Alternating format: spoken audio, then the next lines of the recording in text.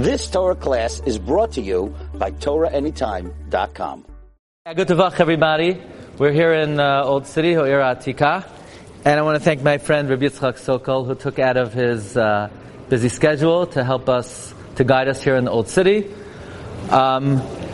It is a great hashgacha that we should be standing on this corner, Matzai Shabbos of the coming week of Parshas Vayetze.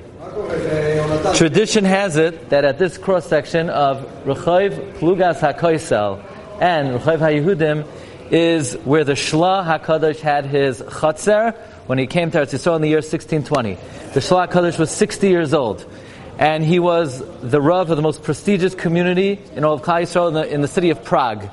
And he decided to fulfill his lifelong desire to come to make Aliyah to Eretz Yisrael.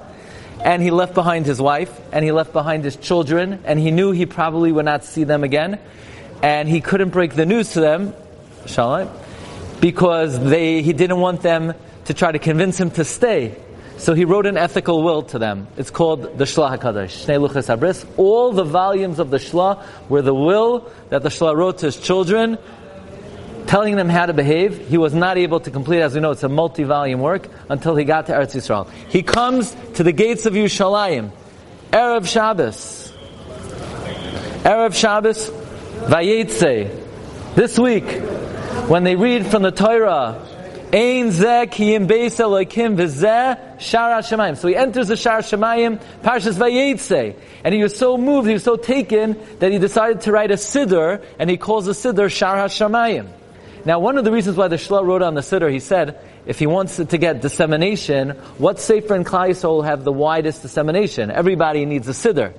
You know, a Gemara, yesh v'yesh. But a Siddur, everybody needs a Siddur. Now, the Shlah came here in the year 1621. Parshas Vayetze.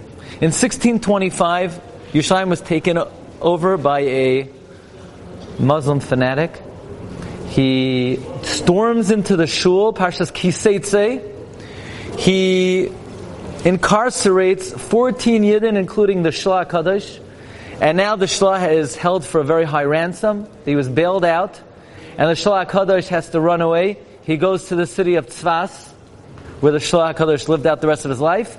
And then he's buried in the city of Tveria. Right here, in this Makom, is where the Shlah HaKadosh lived, in Yerushalayim, and he came here this week, 1620. So 402 years ago to the day. So Al Admas Kodesh Anu Oimed. Okay, shkoyach everyone. You've just experienced another Torah class brought to you by TorahAnytime.com.